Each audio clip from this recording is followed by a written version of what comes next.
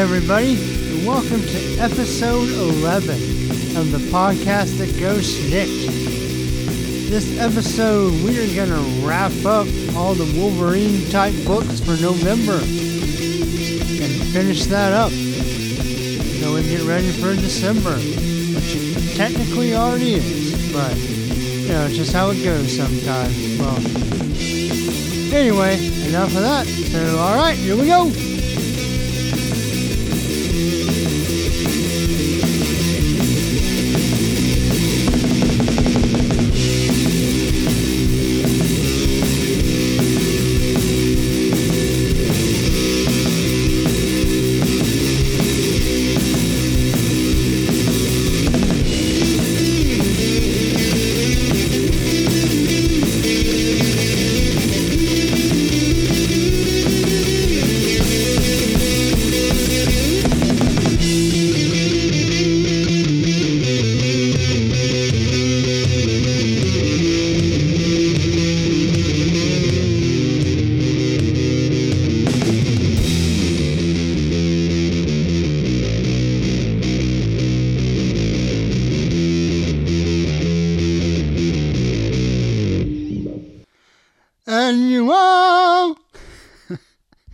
That's right, it's time for Astonishing X-Men Annual Number 1. The first one. It is Welcome to the Family.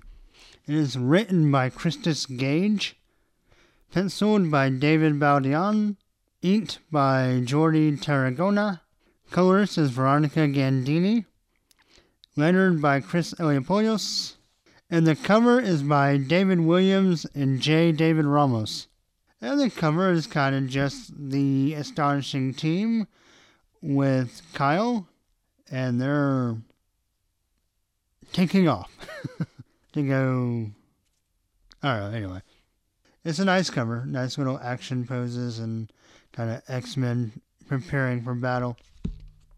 And I gotta say, as far as the pencils go on the interior, I really like Baldeón's, I'm not sure how you would say it, but he did a really good job in this book. Him and Gage were part of the creative team that did the last little bit of X-Men Legacy.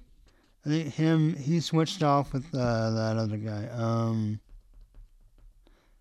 Sandoval, I think, what's his name? The guy's doing Catwoman now. Anyway, I really like his facial expressions. I feel like he conveys a lot in his faces. And all the art's good, but that's just kind of a strength of his I really enjoy. And, it's a nice touch. Especially, it plays really well in this book because there's a lot of conversation. And as we get into the story, we'll kind of see some of the obvious emotions, and Baldeón's art really plays that up without hamming it up. Like, it's just, I don't know, it's a really nice balance of, because he's a little bit cartoony too, but I like his cartoonism. And the writing's really good, which I didn't mean for that to sound surprised. I like Christos Gage, but I will say if all the X-Men Legacy issues that these two guys did together were as strong as this annual, I would have enjoyed the end of that book a lot more. For whatever that's worth to you, the listener. It's just my personal opinion. I feel like that series was kind of hit and miss, but this story really hits. I think it's really good. So let's get into it. We start off at the Hotel Plaza Athénée. I guess that's how you say that. It is a really nice hotel in Paris. And I'm assuming France, not Texas. If there's a hotel this nice in Paris, Texas, then I should go there. It is not that far from me. But anyway, so we have North Star and Kyle finally getting to their honeymoon. I don't know where exactly this story falls in continuity.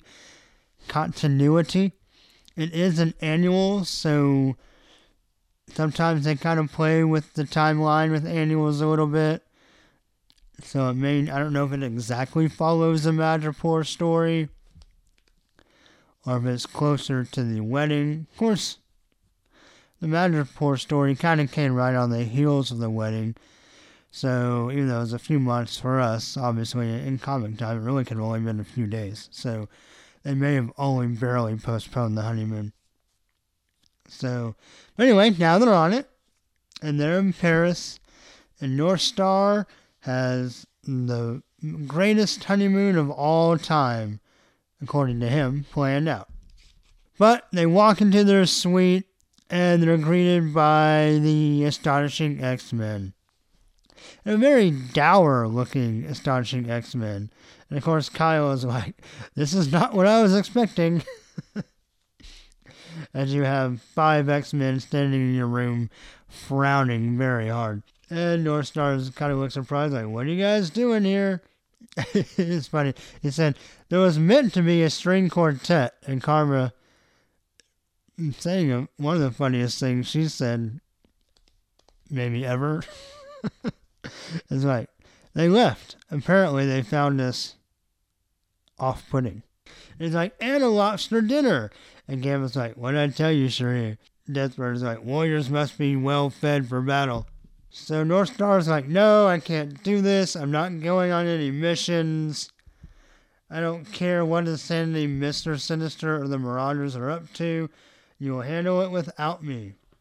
Wolverine's like, it ain't none of those guys. The Friends, and so what's happening is the Friends of Humanity are back. Then, of course, they're an anti-mutant hate group. And this version, Wolverine says, has a special mat-on for quote-unquote race traitors, or humans who support mutants. And they intercepted some communications, and the Friends of Humanity have put assassination contracts out on the people the X-Men love, not the X-Men themselves.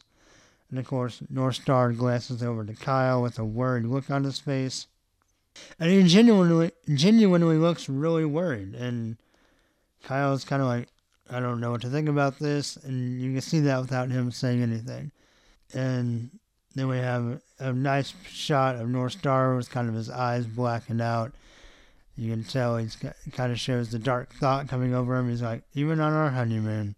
And Wolverine basically says, well, if we knew, we would have tried to have already started doing this without you and left you alone.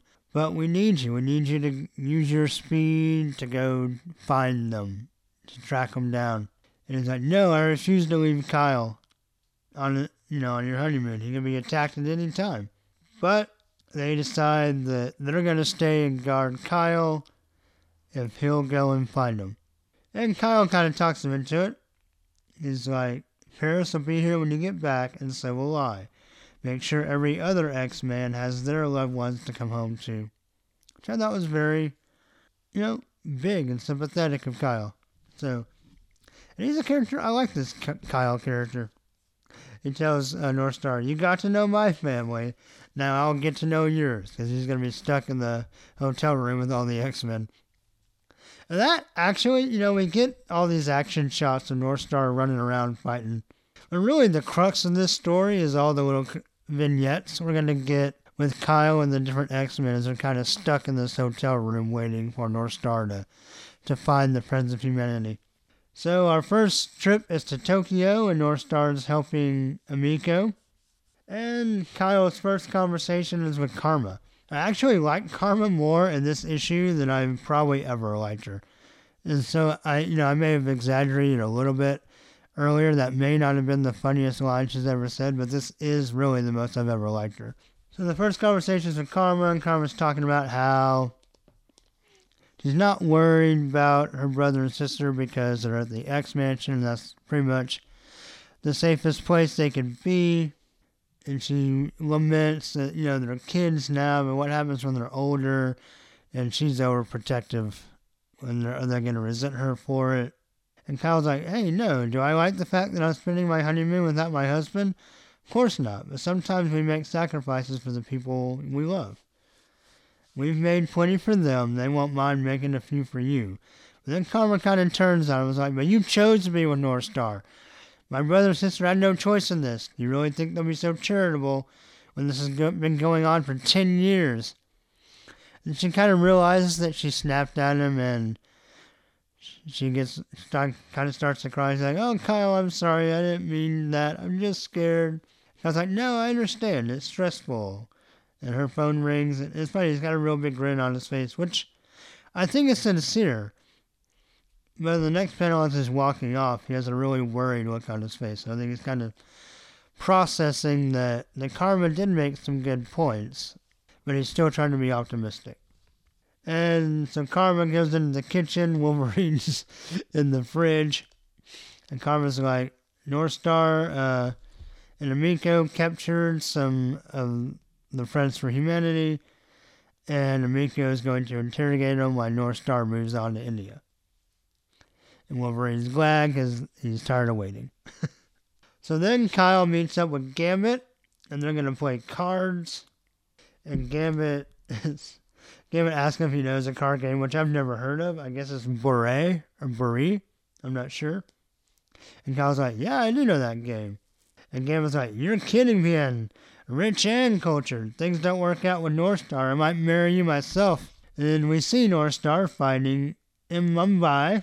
And then we switch back to Gambit and Kyle talking about how he married his childhood sweetheart, and it might have worked out if they were left to themselves, but they weren't.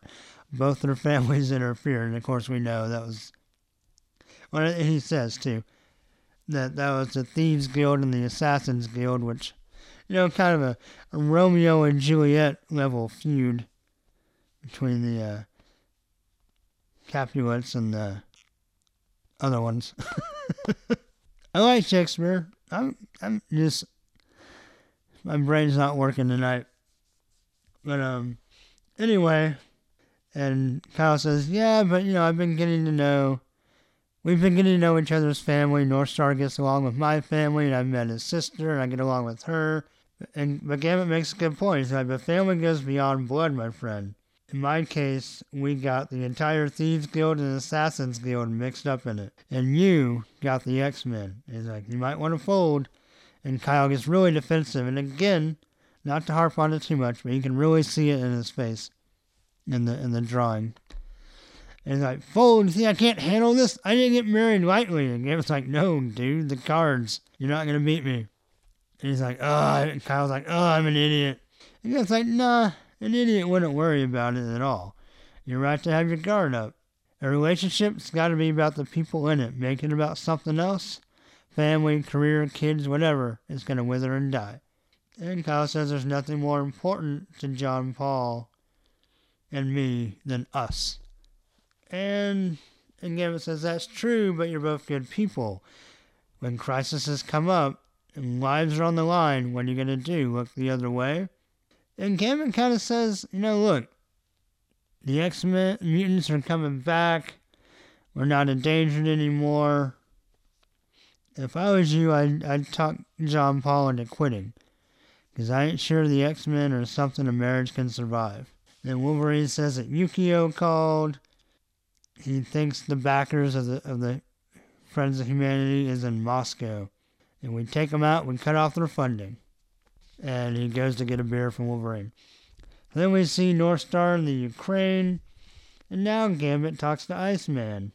And he says that he tried to quit the X-Men a bunch of times, which we know he has. And he talks about the different jobs he tried, and even the other different superhero teams he tried to be on. Like the Champions and the Defenders. But he says you can't really ever leave the X-Men. And Kyle's like, "Isn't that all consuming?"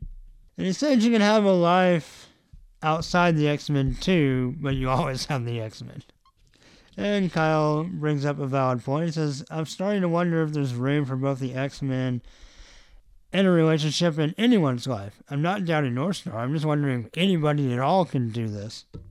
And he talks about, some of the famous X-couples that split up. Most recently, Storm and Black Panther. You also have Colossus and Kitty Pryde. And, of course, Rogue and Gambit.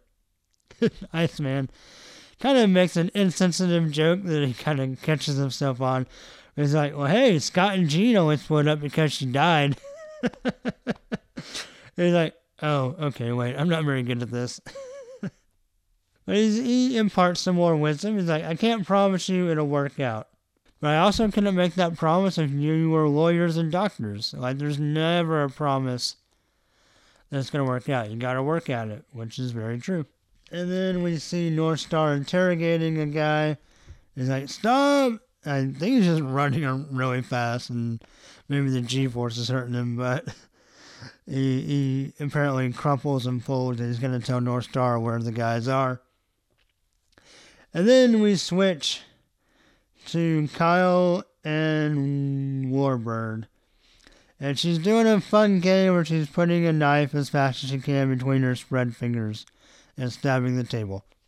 And Kyle's like, Warbird, may I ask you a question about your home world? And kind of ask about Shi'ar culture and marriage. And Warbird pretty much says that you don't just accept the warrior in your marriage. You get married, like, the war, the fighting, and training, it's all wrapped up in being the marriage. That's part of it. And she basically says that you have to be strong to survive being married to North Star. And she throws him a sword and tells her to attack him, that she's going to train him. And another awesome look on his face of just shock and awe and terror. He's like, no! And he throws the sword down. Like, it's not me. And then Warbird's like, all right, well, good luck. And then North Star comes back. He's located over there in a warehouse in Moscow. And they're bankrolled by a Russian mafia boss with a racist streak. And Kyle's worried because North Star's a little beat up. But he's like, no, I'm fine. Better than ever because this is almost over and we can get back to our honeymoon. And Wolverine makes the call that everybody's going to go except for Karma. Because if anybody comes here after Kyle, she can mind control them. So she's the best bet to protect Kyle while they go extract this Russian crime lord. And Kyle's like, I'll be fine, you be careful, and call me. I can't stand sitting here, not knowing what's going on, helpless. And North Star's like, hush, as they move in real close. He's like, you run our company, you deal with the press daily. You fought off the influence of the Marauders and married me despite this insane life I live. You were never helpless, my love. You're the bravest man I know. I'll call you when it's over. And Karma's like, he's right. And Kyle kind of says, I know I'm strong, but am I strong enough? Which is, a good question. And we see the X-Men in Moscow with the nice battle scene. But then the guys have found the hotel room. And Karma's like, Kyle, get down! And they smash through the door with a battering ram and throw in a sonic grenade that catches Karma off guard and they knock her out.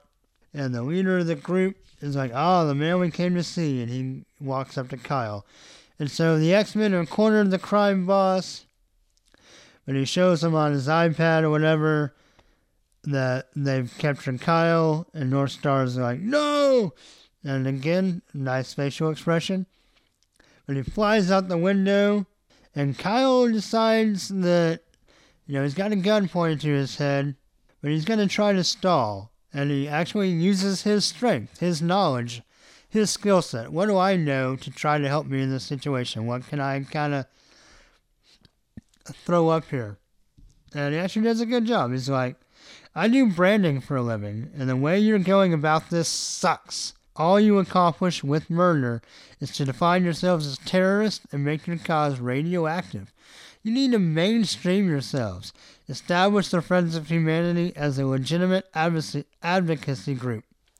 Get laws passed. It's funny because Kyle doesn't believe a word of this. Like, he doesn't want them to do any of this, but he's trying to stall and get this guy off his back. And he's making a good case.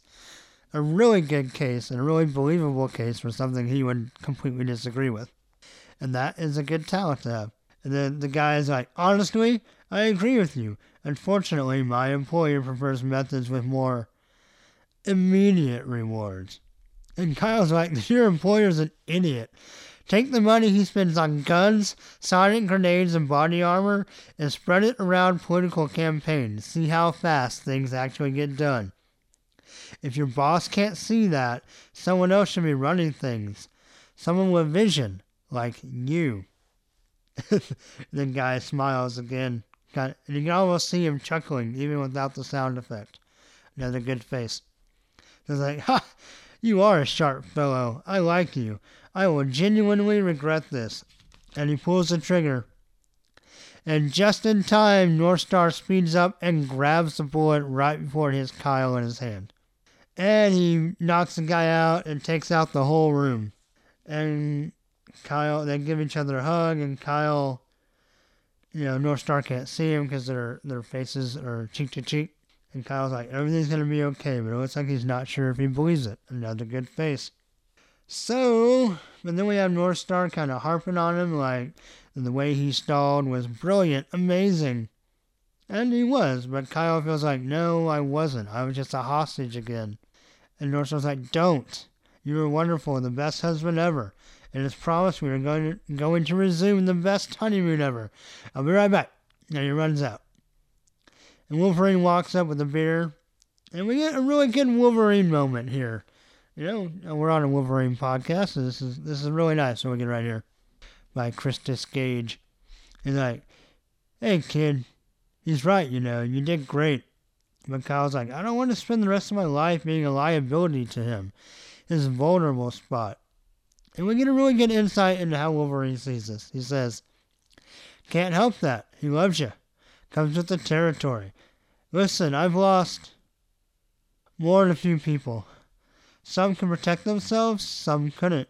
It didn't make much difference in the end, or hurt any less. Didn't stop me from wishing it had been me, or feeling like I shouldn't get close to anyone ever again. But life makes its own plans. I ain't Dear Abby, as he starts to smile a little bit. And they're really good. I know, we should count how many times I've said this, and I'm sorry. But another really good face, as Wolverine smiles here and kind of grins. He says, I ain't Dear Abby, but two things make me think you two can make this work. One, you're going in eyes open. And two, being together makes you both stronger. So be strong.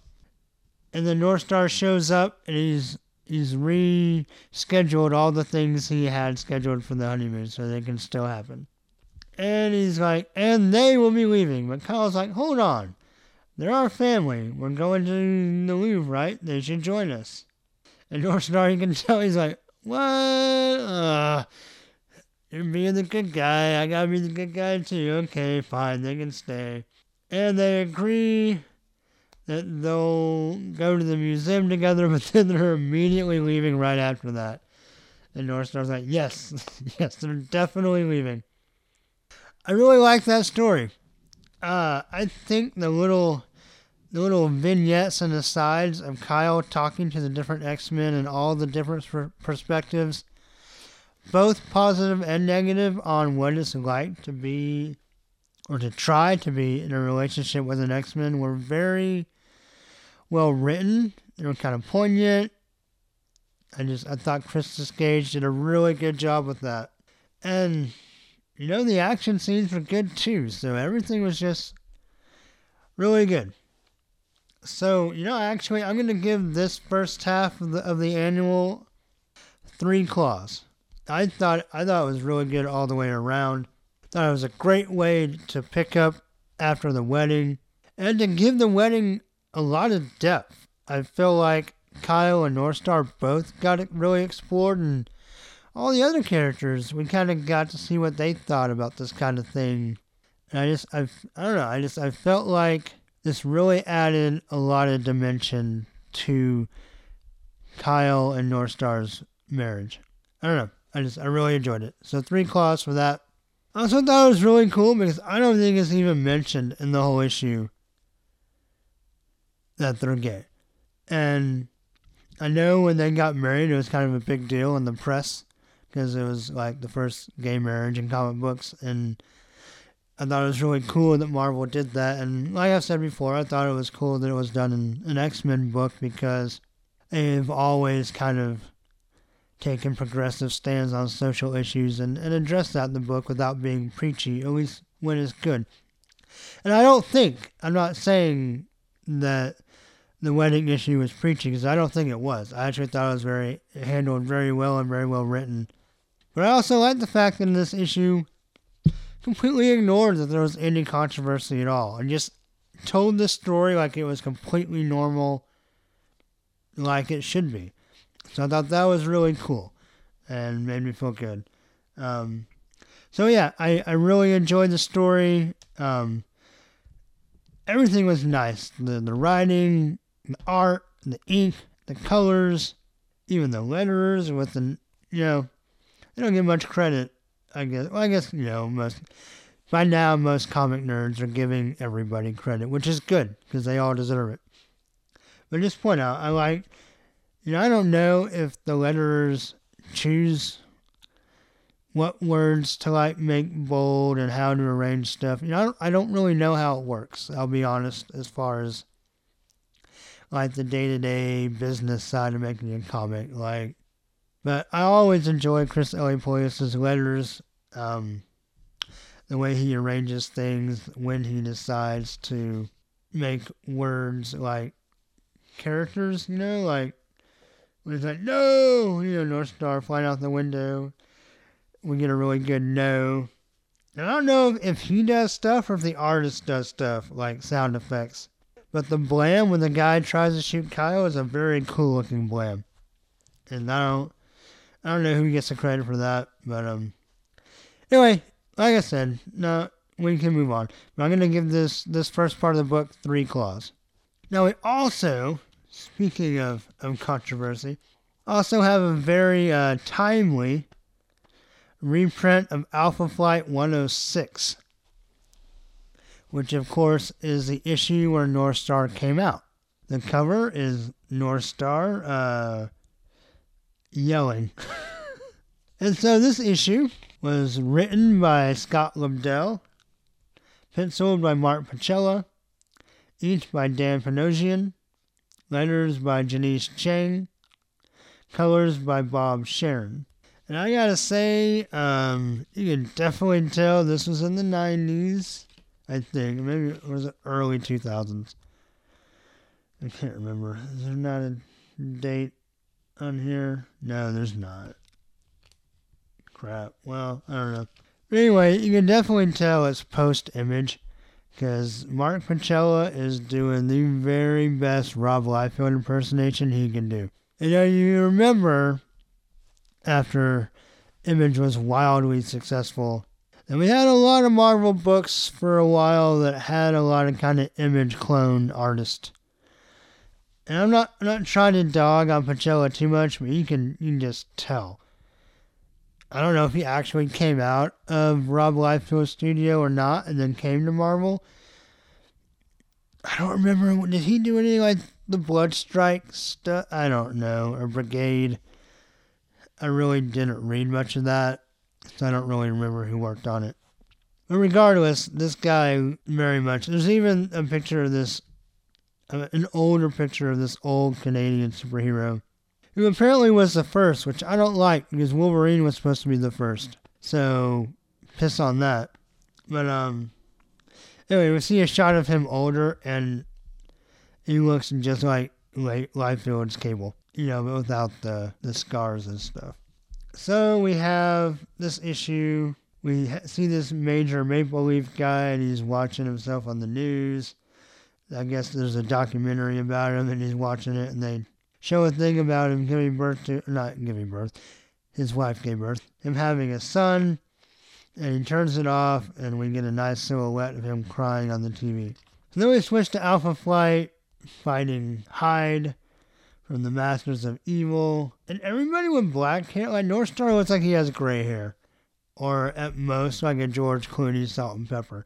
Because the way they colored and inked it, to show the strands of his hair, since his hair is really black, there's just a lot of white lines in it. It just looks like he's really old. And it doesn't really look like anything I ever remember North Star looking. He's super buff. Like Liefeld, super buff. And I didn't really read Alpha Flight that much. So maybe he looked like this for a long time, but I'm used to a more slim, swimming, trim, speedy North Star. And this guy's just really top heavy, really thick, buff, super muscular. His face is really action Hollywood movie star. But whatever. It is North Star. And he finds an abandoned baby. And he runs off and leaves Alpha Flight to take care of the bad guy, or the rest of Alpha Flight. And we skip to 3 weeks later in the Toronto hospital. They're talking about North Star wants to adopt the baby. But it turns out that the baby was born with AIDS. And North Star looks dejected. And the doctor apologizes. And we have a nice full-page spread of North Star leaning over the baby in like a intensive care thing. But we have another 3 weeks later, Alpha Flight giving a press conference about the baby. Or maybe it's just a fluff piece on the news. I don't know. Anyway, they're on the news about the baby, with North Star and the baby. And this major Maple Leaf guy gets mad, throws his remote through the TV, and he decides he's going to go get Alpha Flight. And we do have a funny little scene where the Puck is trying to get North Star out of the hospital room and get some rest, because he's pretty much been doting over the sick baby the whole time. Like he's afraid to leave him, which, makes sense. If you're worried he's going to die any minute, then you wouldn't want to leave. But there's a cool little picture of Sasquatch had left a stuffed Sasquatch, like a teddy bear Sasquatch, in the hospital room with the baby. And then Major Maple Leaf breaks into the hospital, and he wants to kill the baby because he feels like the baby's getting too much press and too much attention because it has AIDS. But he says his son died of AIDS because the son was gay, nobody cared, and he was marginalized. And for whatever reason, that makes him really... Well, that came out wrong. Obviously, he's mad that his son was marginalized. I'm not sure why he's taking it out on the baby. Seems kind of shallow to think that just because you were wrong, that because someone else is being helped, that you should prevent them from getting help. I don't know about that story beat, but that's where we're going. So Major Maple Leaf and North Star fight, and it turns out that North Star tells him that he's gay, but it's no one's business. But Major Maple Leaf kind of says, well, no, and people need to know. He says, by not talking about your lifestyle, by closeting yourself, you're responsible for my son's death as the homophobic politicians who refuse to address the AIDS crisis. And North Star's like, how dare you? I'm no more responsible for Michael's death than he was. But we do agree on one thing, sir. It's past time that people started talking about AIDS, about his victims, those who die, and those of us left behind. So it turns out we come back and the baby's dying, and North Star wants to hold it in his arms as it dies, and Major Maple Leaf comes and puts his hands on his shoulder. They're both just freaking huge. Golly. But then the last page is like a newspaper article kind of thing, and it shows a picture of North Star doing a press conference, and he says, it has been said silence equals death. I no longer wish to be that part of the death that is the AIDS crisis, said John Paul Bourbier. Bourbier? I don't even know how to say his name. I'm not French-Canadian. Bourbier. I don't know. The former Olympic athlete better known as North Star of Alpha Flight. A day after his adopted daughter Joanne died as a result of complications from AIDS, Bourbier held a press conference where he announced he is gay. It is my fervent wish that the expression of my homosexuality will open the doors of conversation. And then the stories continued on page 3. So I'd actually never read that before. This is my first time to read that. I was aware of it, but like I said, I wasn't an Alpha Flight fan. And while I remember the news surrounding it, that issue actually came out during a span when I was in college and wasn't actively collecting comic books at that time. I really kind of got back into comics after I graduated from college. Honestly, there's just too much going on and too many other things I wanted to do, but I think I've talked about that before. So I missed it when it happened, and I knew about it, but this is my first time to read it. And while I appreciate its importance, the story was kind of okay. It was a little preachy. And like I said, the whole thing hinges on Major Maple Leaf, which is a stupid character. I joked about the guy from Alpha Flight being called Captain Canada. That would have been much better. Well, maybe it's not. It's not that bad. Whatever. Anyway, the whole thing kind of hinges on him and Northstar fighting and kind of realizing each other's pain and coming to grips with it. I really don't understand why he felt like the unfairness of his son's death meant it was okay to attack somebody else and prevent them from getting up. I don't get that part. This guy's supposed to be a superhero, and I know his loss was terrible, and he's been through a lot, and it's had dark days since he lost his son, and he rightly and is correct to feel like he was ignored, and that his son and his son's death were marginalized. Like, I agree with all that. I guess it's just kind of the superhero thing. Like, he wants, instead of just like a normal person would just go and try to talk to Northstar and say, hey, let me tell you my story. Maybe it will inspire you to do something differently. To make a statement about the child you just adopted who has AIDS. Oh, wait, you're gay? Maybe you should come out and say something about it and stand up for people who have AIDS and for their victims. And so I guess in comic books where normal people would have that conversation, they have to fight through that conversation with their fist. And I guess that's just comics. So maybe I'm being a little too hard on it. I guess maybe besides the just massive 90s-ness of this book, and not necessarily the good part of 90s comics, that the book kind of lost me a little bit. For the milestone issue that it was, for being the first character at Marvel to come out as homosexual, that part's really good. The dialogue and the art leave a lot to be desired. So I like where we got in the story, not too thrilled about how we got there. But again, thinking about it through 90s comics, it's not as bad as I thought it was at first. So, I'm going to give Alpha Flight 106 as I read his reprint here. Man, I feel like it's too important to only give one claw. So I'm going to give it 2, but it's a weak 2. And if it wasn't kind of a hallmark of social issues in X-Men comics, or in this case X-Men related comics, the grade would be lower. But because of what it stands for, I'm going to let that bump up a very kind of poor comic and make it 2 claws for what it stands for. So yeah, so overall, though, I'm going to give the whole annual, including the reprint, the whole package. Not going to let the 90s-ness and the bad art of the reprint detract from the great story we led off with. So the whole annual number 1 gets 3 claws. Alright, well, let's move on. Alright, now it's time for something old, something new. Because Wolverine is an all-new X-Men number 2. And I decided not to include this in our kind of all around the Marvel Universe Wolverine guest appearances that I've been doing. I think he's going to kind of be popping in and out of this book. So I'll kind of just cover it as an issue when it does pop up. So I won't do it every month because it's not technically a Wolverine book. Though I thought about it because I'm very intrigued by it. But I think I'm just going to focus on the ones that Wolverine's actually in. And so he is in number 2, written by Brian Michael Bendis, penciled by Stuart Eminem, inked by Wade von Grawbadger, colored by Marte Gracia.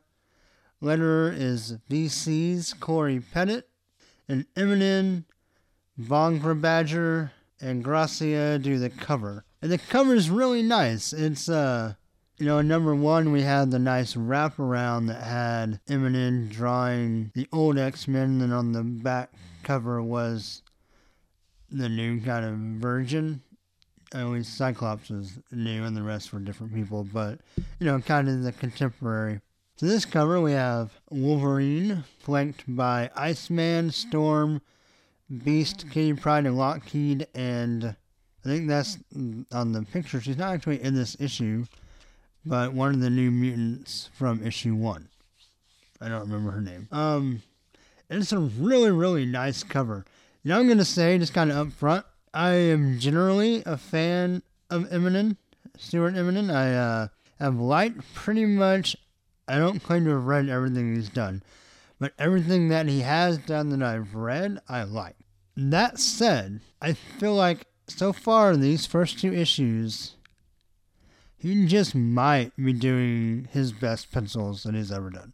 And maybe it's the combination of a different inker, and the colors and all that, Von Graubadger and Marte Gracia both do an awesome job.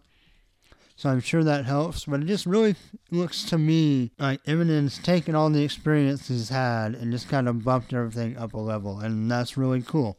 And of course, I'm a Bendis fan, for the most part.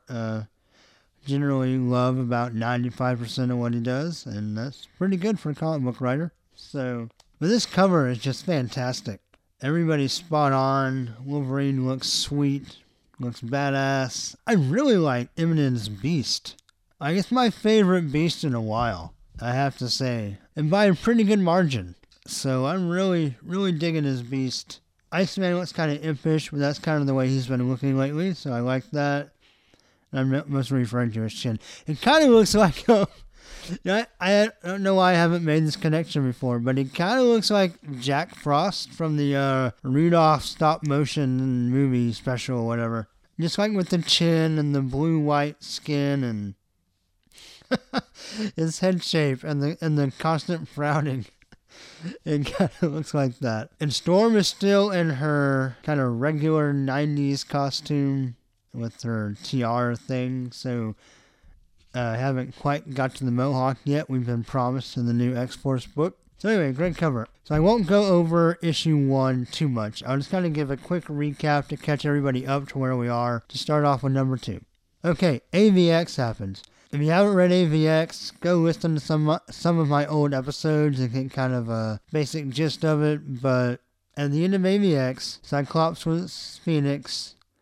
He lost the Phoenix power and went to jail. In AVX Consequences, we saw him in jail and he eventually was broken out by Magneto, Magic, and Danger. And they decide they're going to go out and recruit some of these new mutants and kind of start like their own X-Men. And our current X-Men kind of see this as an act of mutant terrorism.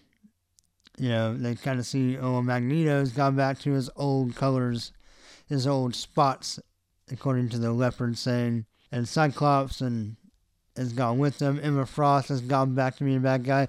That is our current X-Men's perception. And Magic, well, she's just kind of a bitch. So it would make me so happy if she would just die in this series. But, I don't know. I just don't really like her that much anymore. And after reading kind of her thought process on why she did what she did to Colossus with the Juggernaut thing, I just really don't like her. I didn't like her that much before that. The only time I ever really liked her was when she was just Colossus's little sister. And I know in comic books, especially in X-Men, you can't leave characters alone. Like, every supporting character does something involved at some point. They become an enemy, they become an X-Men, they fight with the X-Men. Like, I knew she couldn't just stay his sister, but I wish she could have. Because as soon as they started doing her with New Mutants and all the Limbo stuff, I lost my interest. Anyway, that's neither here nor there. She's not even actually in this issue, so... whatever. So, we start off at the Jean Grey School for Higher Learning now. Oh, because, alright, yeah, sorry. In issue 1, we find out that Beast is going through another mutation, and he doesn't feel like he's going to survive it. And he's really worried about kind of where he's leaving the world, or where the world, he didn't really contribute to it, but where the world he's leaving is at, he's not happy with. And he kind of gets to his last vestige of hope. He feels like he's at the, it even says in this issue we're about to do, that he's at the end of his rope. And he decides that his plan is to go back in time and get the old X-Men, including his old self. I think they established in interviews and it seems to match my memory. It happens, I think they said issue 8 of like the old X-Men series, like back in the 60s. I know it's in the first 10. And he shows up and he's trying to recruit the X-Men to come back and view the world. And I guess the plan is that he'll show Cyclops what his future self has turned into, and he'll show the rest of the X-Men what the world has become, and let them kind of get a taste of it, and then send them back so they can prevent it. Kind of the opposite of what like Cable and Bishop always tried to do. Bishop came from the future to stay in the present to try to prevent the future. But now Beast is going back to the past to bring people back to the present. And are you confused yet? Yay, time travel. But anyway, so now we're ready to start issue number 2. And we have Kitty Pryde down in the lab at the Jean Grey school, and they're knocking on the door of Henry's lab, the Beast, but he's not answering. And Kitty's like, please don't make me phase through the door. You hate it when I phase through the door, because when she phases, she messes up anything electronic. But her and Iceman are down there, and they don't feel like Beast is going to answer. They know something's wrong with them. So Kitty phases through and kind of get the control panel blowing up. They go in and they see that Beast has been working on some weird stuff involving his own physiology. Kitty tries to hack in the computer, but get a very Jurassic Park moment where Beast's head comes up on a red screen. And funny because it's the head of the first blue Beast. Back in X Factor I guess before that. Back when he was an Avenger and a Defender. And he first mutated into the blue furry Beast. So that's the head we get on the screen. And it's like, don't touch that which doesn't belong to you, students of the Atom.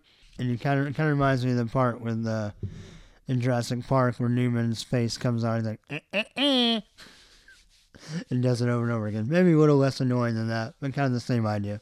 So then we turn the page and we go back to then, which Marvel wisely is not designating this as the 60s. It's just the past. So we don't have to worry about trying to figure out how old everybody is. We just accept it for where it is. It's then.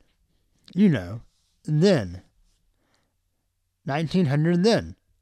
Right? Okay, got it. Or 2000 then, maybe. Maybe where we are now, maybe it is 2000 then. I don't know. Time's a funny thing in the Marvel Universe, and it's about to get funnier.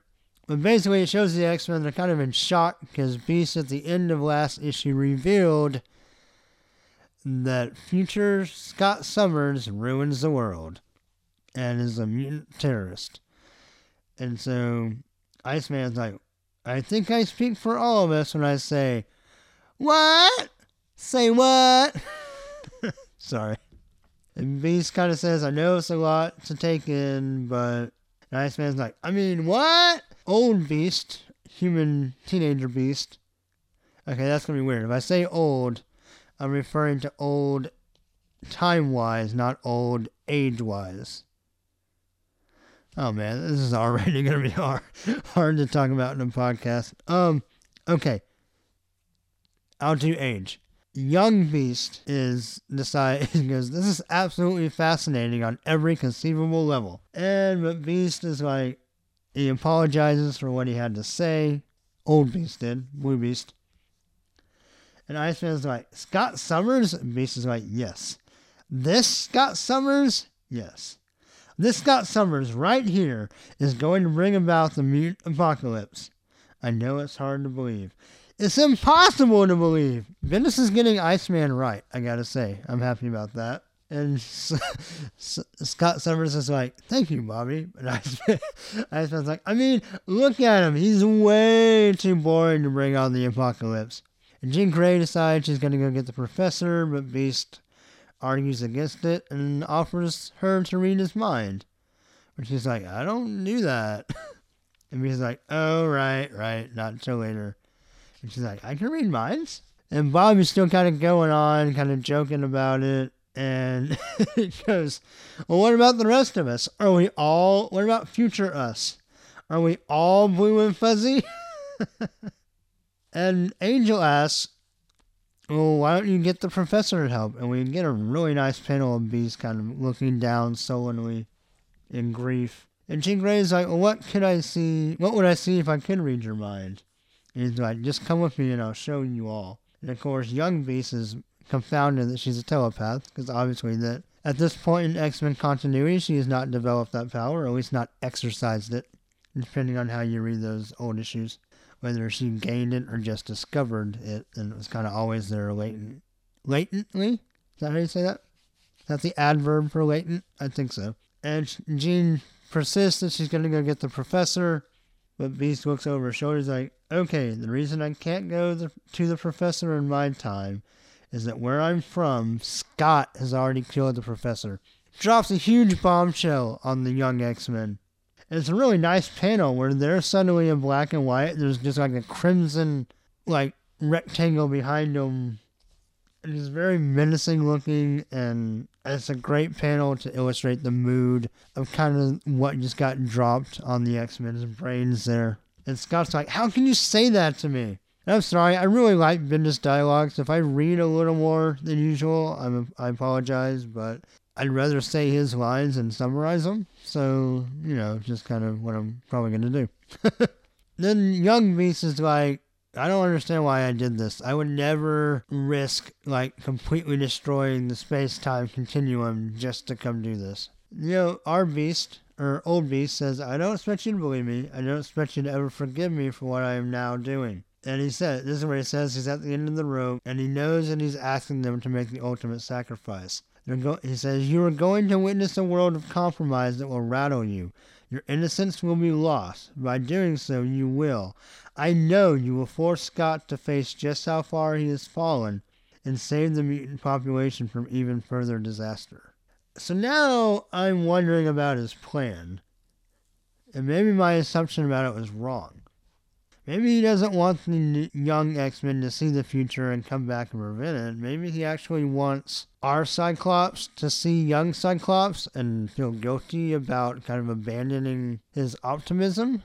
Maybe, seeing a younger, more innocent, more optimistic Cyclops would somehow sway current, older Cyclops from being a little bit less jaded and kind of go back to Professor X's dream.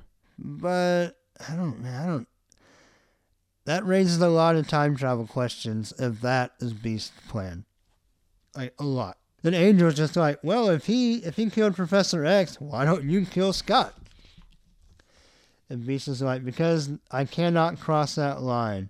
I cannot do it. And then Beast realizes how difficult it is to see Jean Grey alive again, and he wasn't really prepared for that. And he basically says he's going to go outside and wait for them to make up their mind. Bobby asks Hank if that was really him. And he's like, it would seem so. He's like, are you freaking out? He goes, I just can't imagine what I've been through. We get a really nice panel of the old version of the mansion. And Beast is outside, but he doubles over in pain. And he's begging himself to not kick the bucket just yet. And so the I promise you I'm going to mess that up a lot. So I'm really sorry. The young X-Men come running outside in their old yellow and blue uniforms. And like, okay, well, how are you going to do this? And Beast pulls out a really big time cube.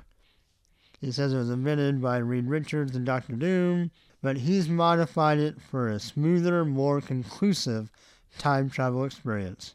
And of course, Cyclops tells Beast that if it's a trap, he's going to shoot him in the head with his eye beam. And Beast is like, I know. And we see him kind of fade into the time cube. And the last panel is Jean Grey's eyes, which I thought is very telling of the tone of the story. Kind of makes me feel like Jean Grey is going to be pretty important now, that we have her back in a way. And yeah, I feel like she's going to play a big role. So then they come back to the present, only for Beast to find that the school is in ruins because the X-Men left the mansion after issue 8 and never went back. And so none of the X-Men history ever happened. Right? Oh. No, everything's just how it was when Beast left. The present is exactly the same. This is why I'm assuming that Beast's plan is to take them back to take them back to the point that he took them from, and they can use their knowledge to make the world better. Because if they don't go back, then all of X-Men history is screwed, right? I mean, dang it. Someone who's really smart about time travel, please write in, comment on the episode on Facebook, email me at snitcast@yahoo.com. Tell me how this works, time travel-wise. I'm not an expert. I love time travel movies. Well, sometimes. I love good ones. But I almost always either get confused or get hung up on why it can't happen. And that's just me. That's the way I'm kind of over analytical sometimes. That's just how I view it, how I read it. But however it works, it's a good story. So for now, I'm just going to go with it. I'm going to swallow my over-analysis about time travel and try to just enjoy. So Beast brings the young X-Men back to the mansion. He's like, welcome to the Jean Grey School for Higher Learning. And young Beast is like, what did you do to the place? And there's stuff kind of floating around. Everything looks really nice and modern. And Angel's like, this doesn't look like the mutant apocalypse. This looks like heaven.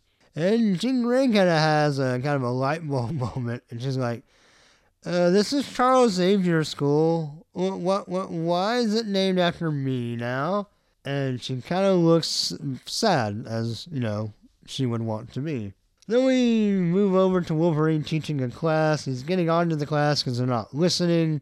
He's trying to explain to them, when you fight ninjas, if you see one, he wants to be seen, and it means it's a trap, basically. But then he sniffs, and he's like, talk amongst yourselves. And he starts running for the door, and we get a nice snikt, and Beast is about to lead the young X-Men away, but we get an awesome picture of Wolverine flying through the air with his claws out at young Cyclops, and he's yelling, and like saliva's flying out of his mouth through the air. Just an awesome drawing by Eminem and the Grabadger and Gracia, and even the letterer, if he did the Huang, which again, I'm not sure who does that, if it's the letterer or the artist, but either way, that looks good too, so I'm going to give him some credit regardless, because he's done a good job in the book. Anyway, a great panel of Wolverine flying in the air trying to attack Cyclops, and Jean Grey spins around, and we get a nice motion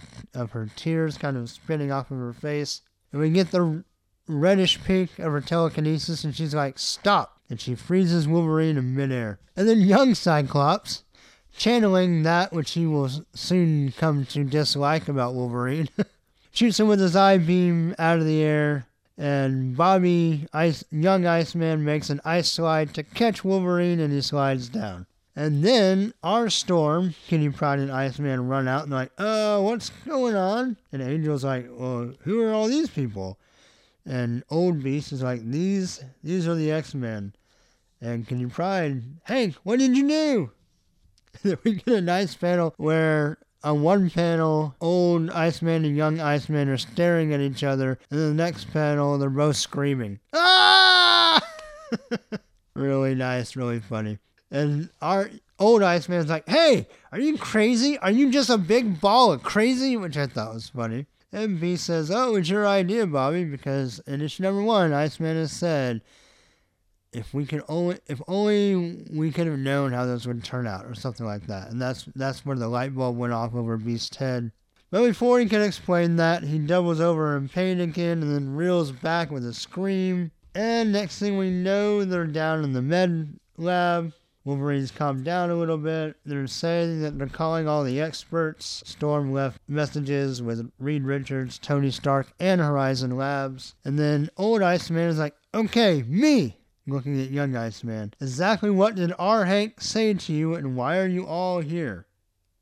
And young Iceman's like, he didn't say anything about me turning into you. And Cyclops says, he said I need to confront myself, or the mutant population was going to destroy itself.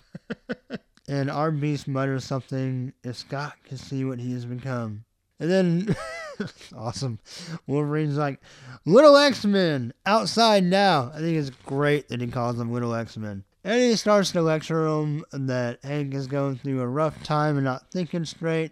So they're going to figure out how to get them back to the regular time. And Jean Grey's like, sleep, and she's touching her head with her fingers and trying to mind control him. And Wolverine's like, Jean, you know that stuff, my mind stuff doesn't work on me. But then he falls over and starts, he literally is like, falls down on his knees and then face plants with his arms straight back behind him. He kind of looks like a gorilla. And his face is sideways on the floor and he's drooling on the carpet. It's really funny and pretty awesome. But apparently Jean realizes that she does have mental powers and telepathy and maybe even some mind control. And Jean says something kind of poignant here. She says to the X-Men, he, referring to Wolverine, was about to tell us we were going to go back to our time, even though he was really thinking that Hank McCoy is his hero for doing this. And Cyclops is like, I can't believe this. I killed Charles Xavier? And Jean Grey's like, not to mention I'm dead. And Cyclops, at least to a degree, this Beast plan is working. Because young Cyclops is like, this can't be how it ends for us. Jean's like, you think I want to be dead and dating a homicidal mutant terrorist? And Iceman's like, but on the bright side, TV sets are much nicer in the future. Not as nice as I thought they'd be, but still. Say again, Bendis nails Iceman. He gets everybody right, but he nails Iceman, and that makes me happy. And so they ask who the guy on the floor is, and Jean's like, this is Wolverine, he runs the school. And the rest of his thoughts are pretty disgusting. And he hates you, Scott, by the way. And Bobby can't believe that they have a headmaster with claws, an angel, kind of... it's funny, a little bit on the nose, but I still kind of chuckled. He's like, well, I think we should go back. I don't even want to know what happened to me. Which, he may have some of the worst stuff of all of them that happens to him. Well, I guess not worse than being dead for Jean Grey. Before he got a handle on it, that Archangel stuff was pretty rough. So like, if you only knew, young Angel, if you only knew. Angel asked Jean if she thinks all this is real. Like, it's not, Mastermind, or they haven't met Arcade yet, but it's not anyone trying to, like, pull the wool over their eyes. Like maybe they teleported but didn't really go in the future. They're just somewhere else and being jerked around.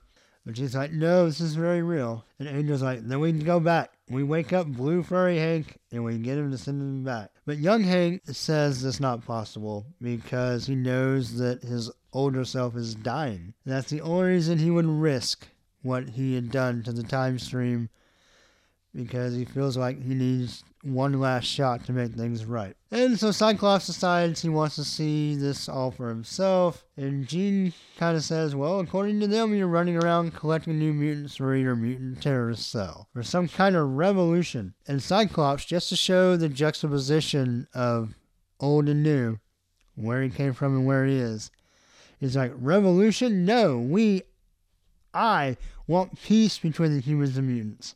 I want it with every fiber of my being. And he means this. He's being sincere, by the way. And Iceman, he had the idea that instigated Beast to go back in time, inadvertently.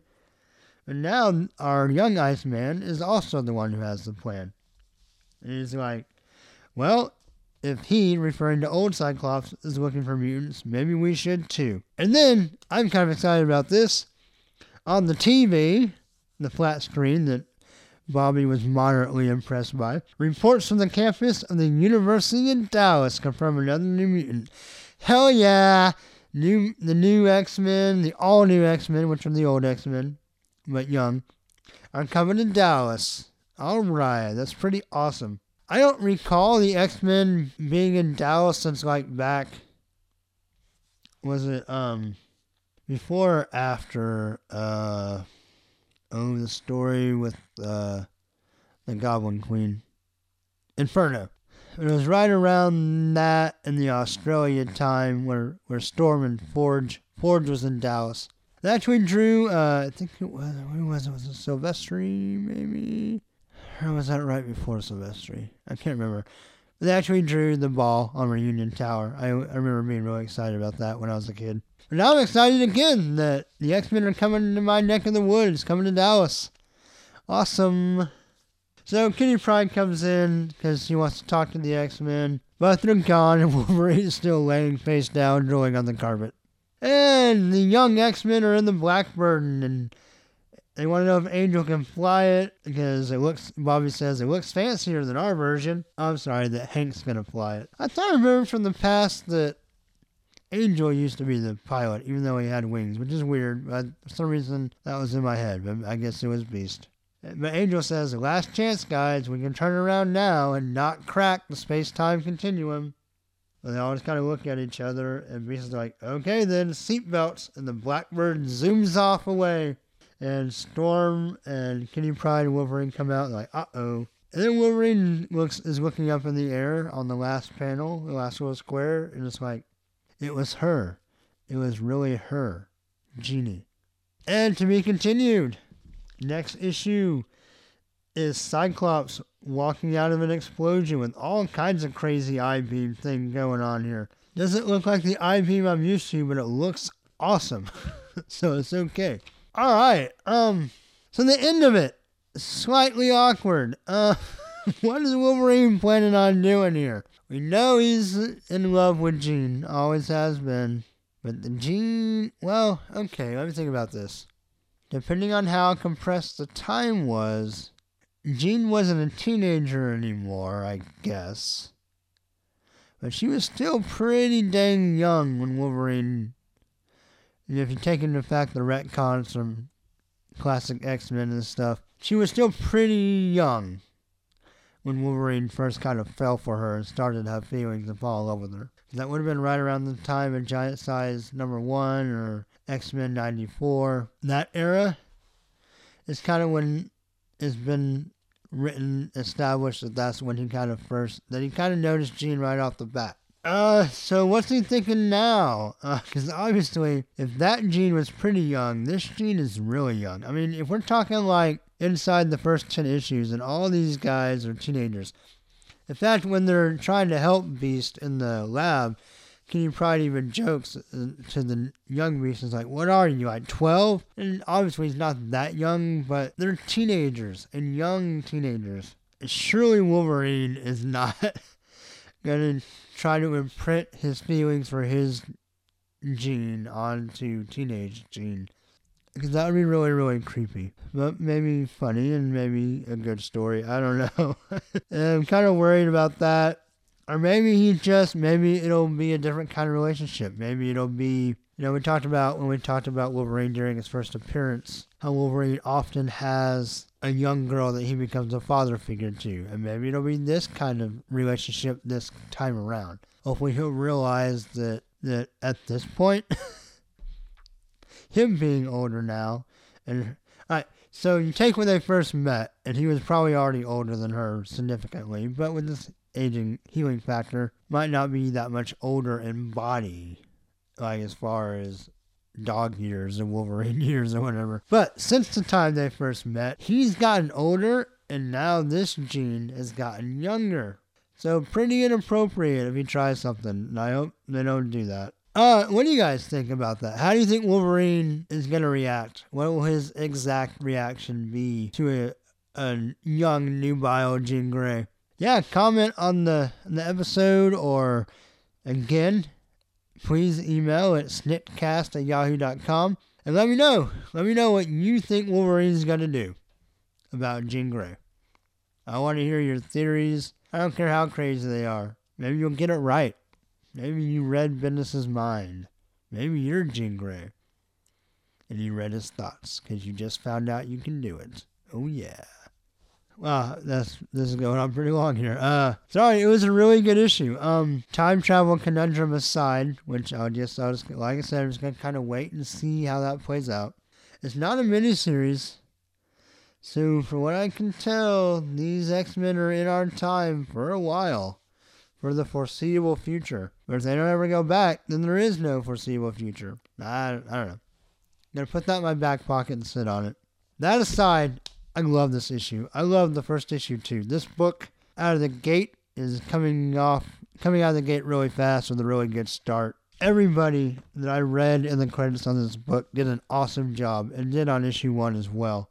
So no complaints. Yeah, it's great. Gonna give all new X-Men #2 3 very strong claws. 3 claws all the way. Very intriguing book, and I'm stoked to see what happens next. All right, well, speaking of next, let's go to our next segment. How about that? All right. And now it's time for Where's Logan? This episode, Where's Logan? Is brought to you by Shiner Oktoberfest. Unofficially, but that's what I'm drinking right now, so that's what this portion is brought to you by. This month, we have 4 books that Wolverine kind of pops in, and he's mentioned in a 5th. He's mentioned in A+X number 2, between Tony Stark and Kitty Pryde, and they make fun of his body count. Clever little joke. I actually already put that one up, so I'm not really going to talk about it or read the credits or anything. He's not really technically in it. I just wanted to call attention to the fact that he was mentioned. So the 4 books that Wolverine is in are Avengers 33 and 34, X-Men Legacy 2, and Amazing Spider-Man 698. So Avengers 33 and 34 are the last 2 issues of this particular version of the series. And I've talked about it a little bit last time in episode 9.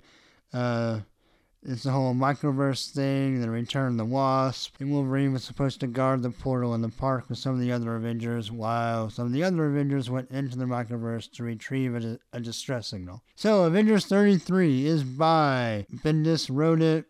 Terry and Rachel Dotson did the art, and there's a nice Hawkeye Spider-Woman cover by Brandon Peterson. The cover was actually really good. So at this point, Wolverine apparently had left the portal. He comes back to it. Red Hulk asked him where he was. Wolverine said, bathroom. Just one word answer, bathroom. Red Hulk's like, for 9 hours? Wolverine, I love Bendis sometimes. Wolverine answers, it's my mutant power. I thought that was really, really funny. And then that's kind of the only part that he's in.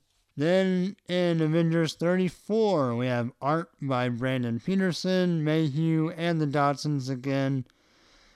Still written by Bendis. And we have a really nice Thor cover by Brandon Peterson.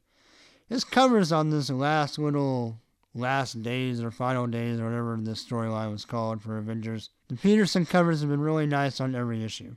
This issue's a little strange. Some of the microverse people come back through the portal and now they're big. And the Avengers fight them in the park. And there are lots of scenes of the Avengers in the park fighting and a whole lot of group shots. Wolverine's not in any of them. And then, in one group shot, suddenly he's there.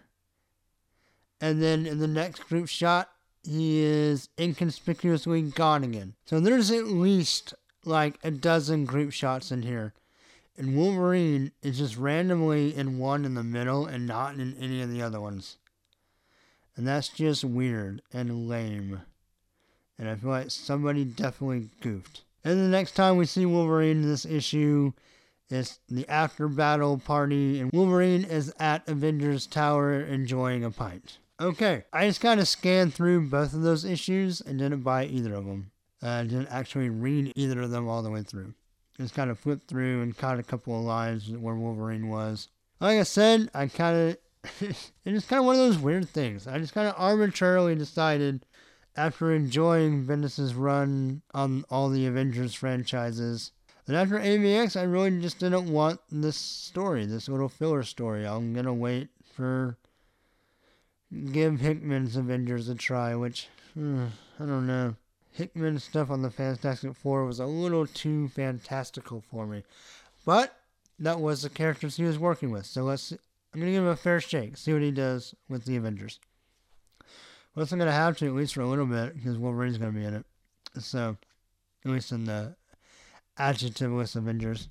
But anyway, I just kind of, like I said, arbitrarily decided to skip this last story for both Avengers and New Avengers. But for New Avengers, I actually did it because I don't like Hellstrom at all. So I don't really care about that story. I don't really like Doctor Strange that much either. So that was all very much that. So no thanks. Not when I knew it was ending. If I knew I was going to pick up the issue 35, then I wouldn't want to just be... The collector in me wouldn't want to just miss 33 and 34. But the cool thing about when I enter all this in my computer, I can just stop at 32. I'll just say Avengers 1 through 32. next volume 1 through whatever. I won't even remember that there was an issue 33 and 34. So, hey, take that. All right. Anyway, so I will fall back on my policy of, since I didn't read it, I will give both Avengers 33 and 34 a rating of bone claws. Okay, X-Men Legacy 2, I also didn't buy. It's written by Simon Spurrier with art by Tan Ing Hat. Or what? What? With a cover by Del Mundo. Yeah, so I kind of like Legion. Honestly, I might go back and get the first part of this series in trade, depending on where it goes. I just felt like I couldn't afford, there's too much coming out in Marvel now. If I buy all the X-Men books, then I can't buy anything else. So this one just kind of got the snippety snip for now, and I'm not getting it.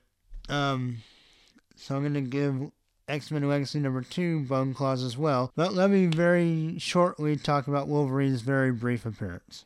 So basically Legion is fighting somebody with his different, he's using his different personalities, and he's trying to figure out where he stands now that his father is dead, and what he's going to do. I do like the fact that this title is more apt being called X-Men Legacy now that he's actually wrestling with the legacy of his father and where the X-Men are going to go next. Whereas I felt like when they switched the other X-Men and changed the title to X-Men Legacy, they just needed a name because they were going to start another new X-Men book that was just going to be just X-Men, and Legacy sounded good. I didn't really feel like there was much about the book that aspired to the title of Legacy. It wasn't about people looking back or moving on. It was just a regular X-Men book. But anyway, so basically some of the X-Men sent out a team to what has kind of been deemed like a mutant crime scene, and Wolverine is on that scout team. And they're walking around and he smells Legion. And then that part's pretty much done. So like I said, X-Men Legacy 2 I didn't really read. I just read those couple of pages that Wolverine was on. And so I'll give it a bone claws. Now, Amazing 698 I did read. We have this storyline, I think what's called Dying Wish. Is that what it's called? Yeah, it's the prelude to Dying Wish, which is going to be the storyline that ends Amazing Spider-Man. Going into number 700 will be the last issue of Amazing, which, pretty big comic news. I'm sure most of you listening to the podcast are already aware of that, at least to a degree. Okay, so this book is by Dan Slott is the writer. Richard Elson is the artist. Antonio Fabella is the colorist. And VC's Chris Eliopoulos is the letterer. And the cover is by Paulo Rivera. And there's a variant cover by Pascal Ferry and Marte Gracia, which I'll have to go look up because I didn't see it at the shop. This cover by Paulo Rivera is pretty good. It's got, Doc Ock is kind of on his deathbed, and he's kind of got the arms kind of leaning around his head, which I don't think he has the arms in the story, but it makes for a good cover. And he's kind of saying with a weak breath, Peter Parker. So it's a nice cover. I like it quite a bit, actually. Okay, so not being a Spider-Man podcast, which there are plenty out there to go listen to if you want. But I guess basically Doc Ock is in prison on his deathbed. Well, that's really all I need to know going into this story. Well, I don't really know. I'm afraid if I start talking about this, I'm not worried about spoiling it because, it's been out long enough now that, and my podcast is always, it's pretty much spoiler from top to bottom, so I'm not worried about that. I'm just worried if I start talking about this, I'm going to really talk about the reveal at the end and go off on it. I'm not sure if I want to spend that large amount of time on it, and I think that I will if I really get into it. Let me see if I can do this very briefly. I'm kind of so-so on Slott. I thought this was a pretty good issue. I feel like he's up and down, but he's been writing Spider-Man forever, it feels like. Ever since Brand New Day, pretty much. Or no, I guess Brand New Day had a rotation.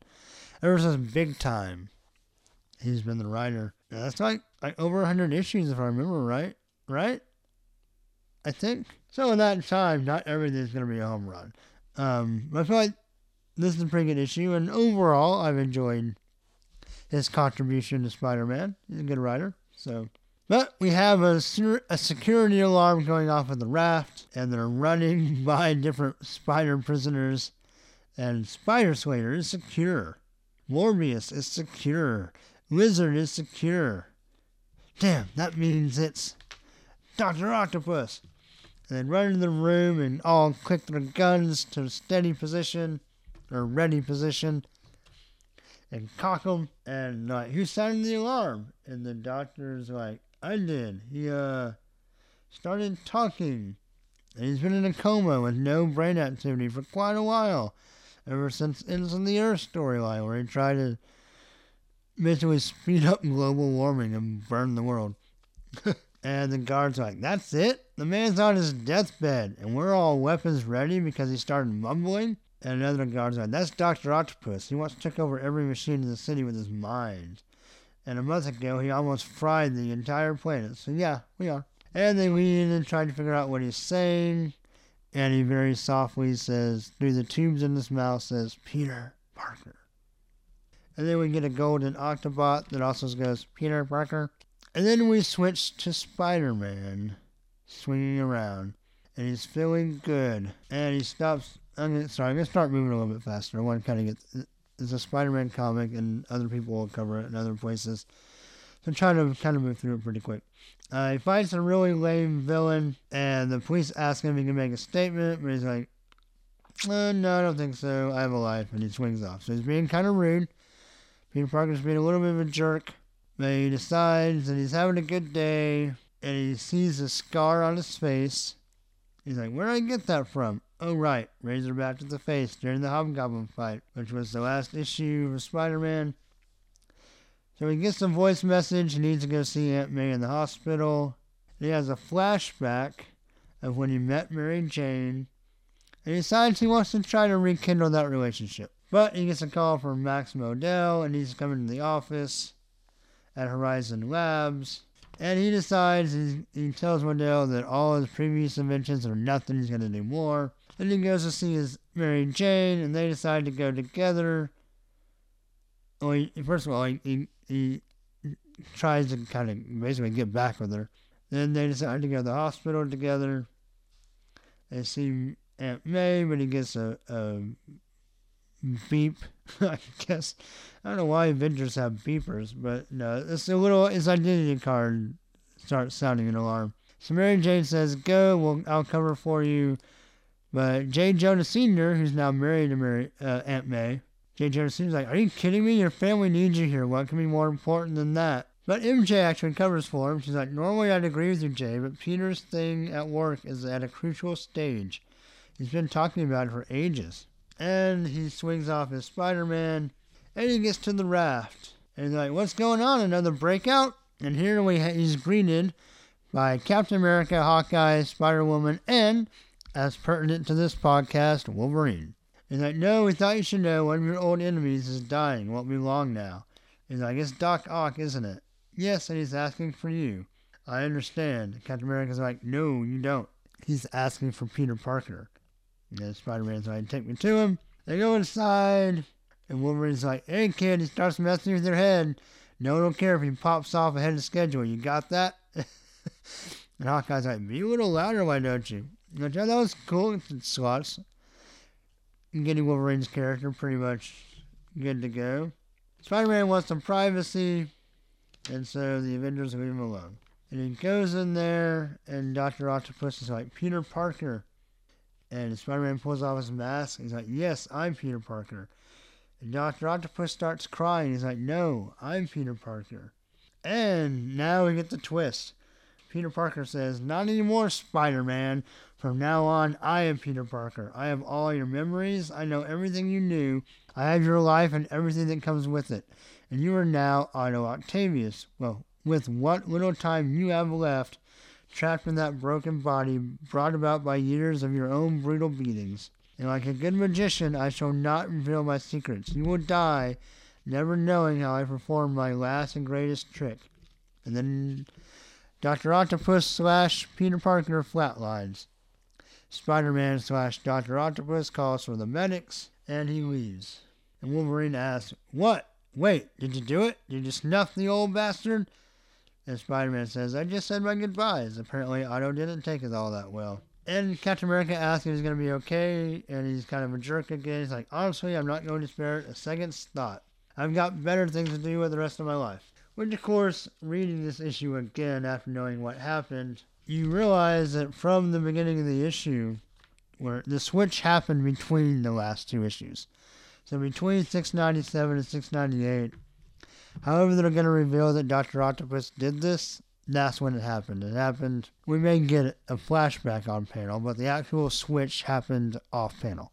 And that's why, like, Spider-Man has so many flashbacks in this issue. Like, he looks in the mirror and he's like, where did I get that from? And then he remembers it, because now he has Spider-Man's memory. He's like, oh, right. Hobgoblin last issue, which makes me believe that Dr. Octopus wasn't in the body at that point in time. And I don't think he was. And, the flashback of Mary Jane. So, first of all, let's say that Slott with Wolverine's dialogue was pretty good Wolverine dialogue. And, about the art. I don't really know who this, what was his name? Richard Elson guy is, but I thought the art in the book was pretty good. So, there you go. Alright. Not going to say too much about, because the reveal, the old kind of Freaky Friday switcheroo thing we got going here, pretty controversial as far as like online and stuff. Personally, for me, the jury's still out. A lot of people are saying it's really dumb and shouldn't be happening. I don't agree with that unless it ends dumb. So, I think depending on how it plays out, I would say just based on this issue alone, it has the potential to be a pretty good or, conversely, a pretty horrible story. And I'm going to wait and see what it does. This issue itself was, it was alright. For our purposes, I will give it 2 claws. It's interesting. I want to know how it turns out. So, not bad. Yeah. So, Amazing Spider-Man 698 on our Wolverine podcast. We'll get 2 claws. Alright. So, we have one more section to do for this episode, which I thought was going to be short, but it's not going to be so short after all. But that's how comics go. Little Ron Washington for all you non-Texas fans out there. Alright.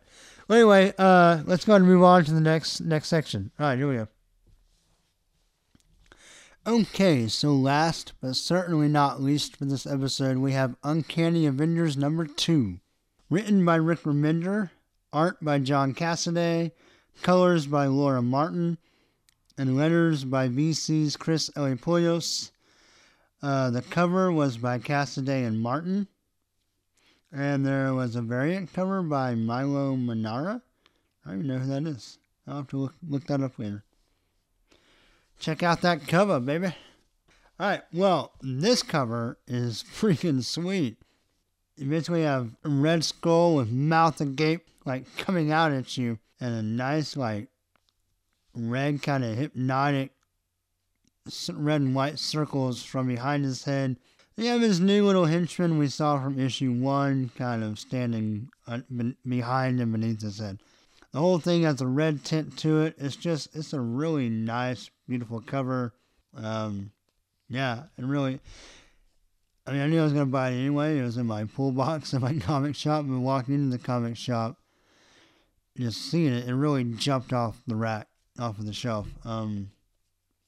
Really stuck out. Really nice cover. Okay, so Wolverine's in the front part here. He's walking in his jacket and cowboy hat.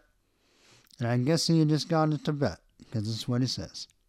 Tibet was a waste. 1,000,000 hours meditating when it touched the dead weight on my chest. Chuck was the only father most of us had. Disappointing the old man is a rock-bottom pain that nothing can turn off. Dying at Scott's hands? Seems Chuck left with things as bad as he'd ever see. And it turns out the world waited for him to die before entirely wiping its hind end on the man's dream. Consider it. Almost a relief he didn't live to see this. Hate like this. It looks you in the eye. Shakes your faith in the whole mess. Giant damn scar in bold type across the heart of the world. broadcasting the root of this catastrophe through a bullhorn. The mutants are back. And Wolverine is showing up to the scene where Avalanche had tore everything up and hurt and it looks like killed some people. And so the Avengers plus Havoc are trying to clean it up. Wolverine says that he smelled for survivors. He tells that to Captain America. Cap's like, and Wolverine takes off his hat. I'm sorry.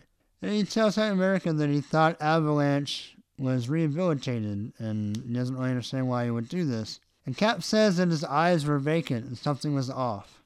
And then Thor steps in and he says that he's witnessed the enmity, he calls it, between mutant and man, and believed that it would just kind of work itself out over time, and that he should stay out of it, but that he can no longer stand by to let it run its course. He says, whoever did this wanted to start a war. They will have one. Which I thought was cool. And he says that they have earned the attention of Thor, God of Thunder. So Thor's pretty cool here. Not a huge Thor fan. Like the movie, don't usually like the comics, but so far in this book, he's pretty interesting. And Cap swears that they'll find who was behind it, but right now the first priority is to prevent more bloodshed, to ensure that no one uses this catastrophe to further an agenda of hatred. And he's talking to Wolverine and Thor, and he says, Havoc has agreed to lead an Avengers unit. I'm going to publicly announce that he'll head up this investigation. People need to see humans and mutants committed to working together, now more than ever, before mourning turns to violence. And Wolverine kind of takes issue with this. He's like, a lot of people are dead at the hands of a mutant, and you want the brother of a mutant who nearly took over the planet to head up the Avengers' response to this? Gonna piss folks off, Steve. Gonna get mutants killed. And Cap says, I thought you'd be supportive of this, Logan. Logan's like, well, you must not have thought I'd be too supportive if you're just telling me after the fact. And Cap makes a good point, though, a good rebuttal. He's like, this is what Professor X was doing. He put kids in uniforms and sent them out into the world to protect and serve and to win hearts and minds. And he talks about Havoc's credentials again, which we went over kind of last issue. He's strong and ethical, a proven leader. A man who normal people can identify with as we navigate this. So Wolverine takes umbrage again. And Cap probably could have worded that better. Could have maybe said, he used to be in charge of X Factor, which had decent PR back in that day. I guess, I don't know how they are today. I don't really read it anymore. But back when it was Havoc and Polaris and Strong Guy, there was decent time for them as far as human mutant stuff. But he maybe could have said it better because Wolverine says, picking the pretty mutants to be our public face, huh, Steve? But Cap kind of doesn't BS Wolverine here. He goes, he basically says, I won't lie. He won't frighten people, and that's important. But what matters most is that he's a good man. The mutant community needs. And Wolverine's like, listen to you, mutant community. There ain't no such thing, Cap. It's a load of drunken sincerity, feeding an illusion that we all belong to something bigger. And Wolverine's being kind of pissy. And a fireman brings up an old man to Havoc.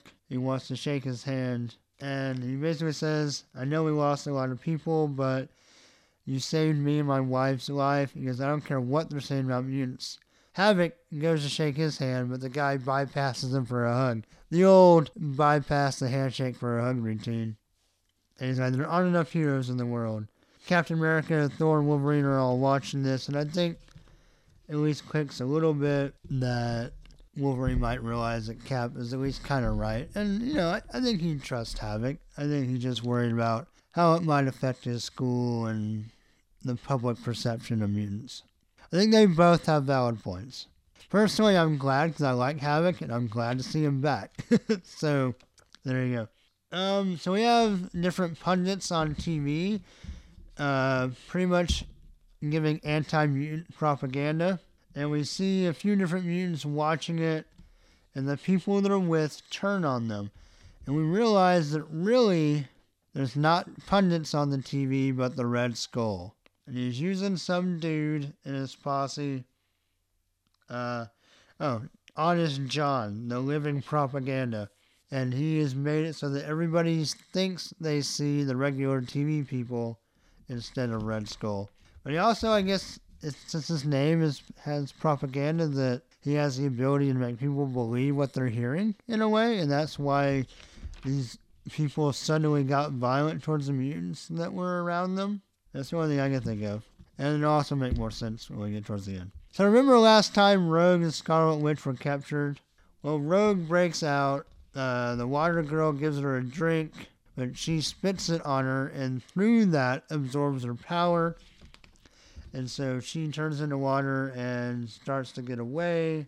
And then Red Skull wakes up the Scarlet Witch. And she's mad at him, but he basically kind of erodes her mind down into agreeing with them that they wanted the same thing. That she was right to say no more mutants and destroy the mutant race back in House of M. And we find out this is not the Red Skull of recent history, but that at the end of World War II, Arnim Zola made a clone of the Red Skull and put him in a bunker to preserve him until some time had passed and people were a little less angry about the Nazis, which he must have got out on accident because people were still pretty pissy about Nazis. I mean, they're still kind of like the worst bad guys ever. So what we see, though, is Red Skull is basically mind-controlling Scarlet Witch, and she agrees to help him. And Rogue attacks her, but she can't control her powers, right? She absorbs the chaos power from Scarlet Witch, but she can't control it. And Scarlet Witch basically says that it's one thing to have her power, but it's her time spent actually becoming a witch in Wundagore that made her able to control the power. That's why Rogue can't do it, because she doesn't have the experience. Which, I just read A+X number 2. One of the things I hated about it is that Rogue just absorbs everything from everybody. Memories, knowledge, everything. Which I don't think fits Rogue. I thought she just absorbed mutant abilities. Or powers, at least. I mean, I guess Miss Marvel wasn't a mutant. She took all her powers. And it's her personality, so I guess she does. Well, now I'm confused. And then why doesn't she just take Scarlet Witch's experience and the training she got in Wundagore and apply it to herself and use her so she could be able to use her powers? Which is it, Marvel? Which is it? If anybody has an explanation or something that might be no prize worthy, I have no prizes to give you, but I'd still love to hear it. So again, comment, go to Facebook, email me at snitcast@yahoo.com. Oh, by the way, Facebook address is facebook.com/Snit Podcast fan page. If you want to go there and join, like the page. Come on. Anyway, give me your impressions of the two stories that came out last week, A+X number 2 or Uncanny X-Men number 2. Which one is the flagrant misuse of Rogue's powers? Because I don't feel like they can both be right. But they fight and they fall through the fake forest floor down into a room. And that's where they realize that Professor X has been zoomed and his head cut open. And both this snaps Scarlet Witch out of it. And Rogue is sad, obviously. Because Professor X meant a lot to both of them. Professor X accepted Scarlet Witch in spite of her father. She feels like that he didn't reject her based on how bad her father was. And, they're both ex-villains that were accepted by Professor X. Because Rogue obviously started off as a villain and attacked the Avengers and the X-Men. And Professor X had the X-Men take Rogue in, even though they argued with him about it. Though I gotta say, Cassidy's version of old Professor X in this book looks like a female mannequin. Like, without a wig, like the shaved head. It looks like a shaved head female mannequin. It's very feminine looking in the flashback. So we find out, though, that Red Skull, while he exhumed the bodies, he took Professor X's brain. That's why he was able to mind control Scarlet Witch, and possibly him combined with the propaganda guy's power was why he was able to convince people to commit atrocious crimes against their mutant friends and family. Then we end with the last scene from Professor Red Skull walks in, and we get nice little orange and yellow mind control waves, and he and his new henchmen are gonna fight Rogue and Scarlet Witch. In the end. Alright, well, not the end, to be continued. I thought that was a pretty good book. Not quite as just wall-to-wall awesome as number 1, but hey, a great number 2 issue. Let's see, 2 claws or 3 claws? What do I want to go with? Art, writing were really good. The story moves along. 3 claws. I'm going to go with 3 claws for Uncanny Avengers number 2. Okay, so that's officially it for this episode. We are officially done with all the Wolverine books for November 2012. Getting ready for December 2012, which may or may not be the last episode of the podcast, depending on if the Mayans are right or not. But my plan is to make at least one more episode before the end of the world to cover the December books. That'll be episode number 12. So, again, please like the Facebook page, send me some emails. Email is snitcast@yahoo.com. Facebook.com/snit podcast fan page. Oh, just set up Twitter. So news on that. You can haven't done much yet. I've never actually used it before, so I'm figuring it all out. But Cameron Sinclair, who was gracious enough to co-host on Wolverine's first appearance during episode 10, was also gracious enough to help me set up Twitter. Actually, he kind of did it for me. Just said, hey, you have Twitter now. Which I thought was very cool. So, anyway, it's @SnitCast. Pretty simple, huh? So, like I said, not a whole lot on there now. Basically just announcing myself to Twitter is pretty much all I've done so far. And I even did that. Cameron did that for me too. But yeah, I hope to kind of get into that and tweet some stuff. So if you want to follow me there, feel free. But yeah, give me some opinions about the podcast, about the books. Maybe you think my opinions are crap. You want to give me a different one. All right, go for it. Do it. Maybe you think I'm awesome. Maybe you want to rave about how much better the episode last time was with 2 people. Couldn't really disagree with you. Anyway, this episode's over. So, unless you're listening to these after the fact, like maybe you listened to episode 20 and you went back to number 1. But if you listen to this in real time, then you have to quit listening and just wait till the next episode comes out. Sorry. Alright, well, take care of yourselves. Bye.